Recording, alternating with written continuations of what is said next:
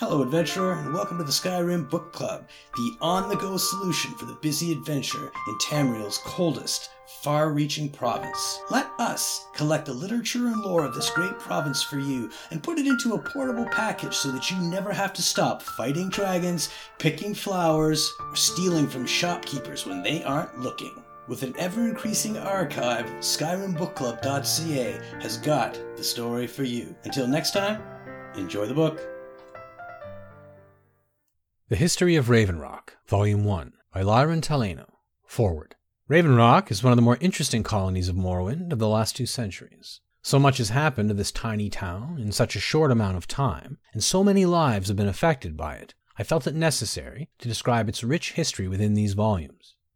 During my research, I lived in Raven Rock for almost 3 years, and I got to know many of my fellow Dunmer who call Raven Rock their home. I hope that my readers will appreciate the amount of fortitude and perseverance that it must take to endure life in such an inhospitable and untamed land. Raven Rock was founded in 3rd Era 427 by the East Empire Company in response to the discovery of a rich ebony mine on the southern edge of the island of Solstheim.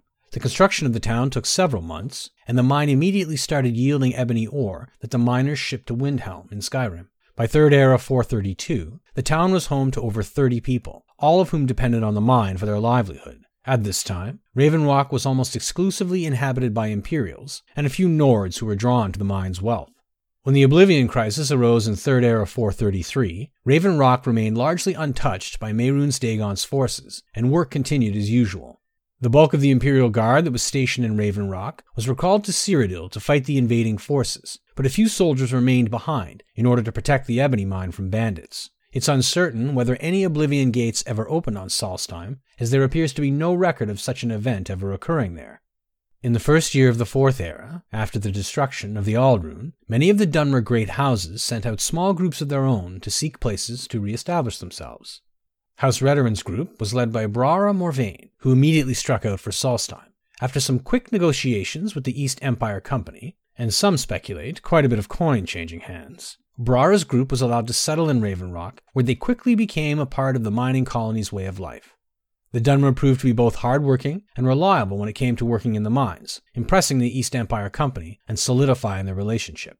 All was going quite well until that fateful day in 4th Era 5, when the Red Mountains suddenly erupted, sending a massive blast across the Sea of Ghosts that struck Solstheim with its full fury. Raven Rock was heavily damaged by this wave of force, which toppled several of its stone structures and obliterated many of the wooden ones. Ironically, the mine once again proved to be the town's saving grace, as most of the population of Raven Rock was working underground at the time and was completely shielded from the blast.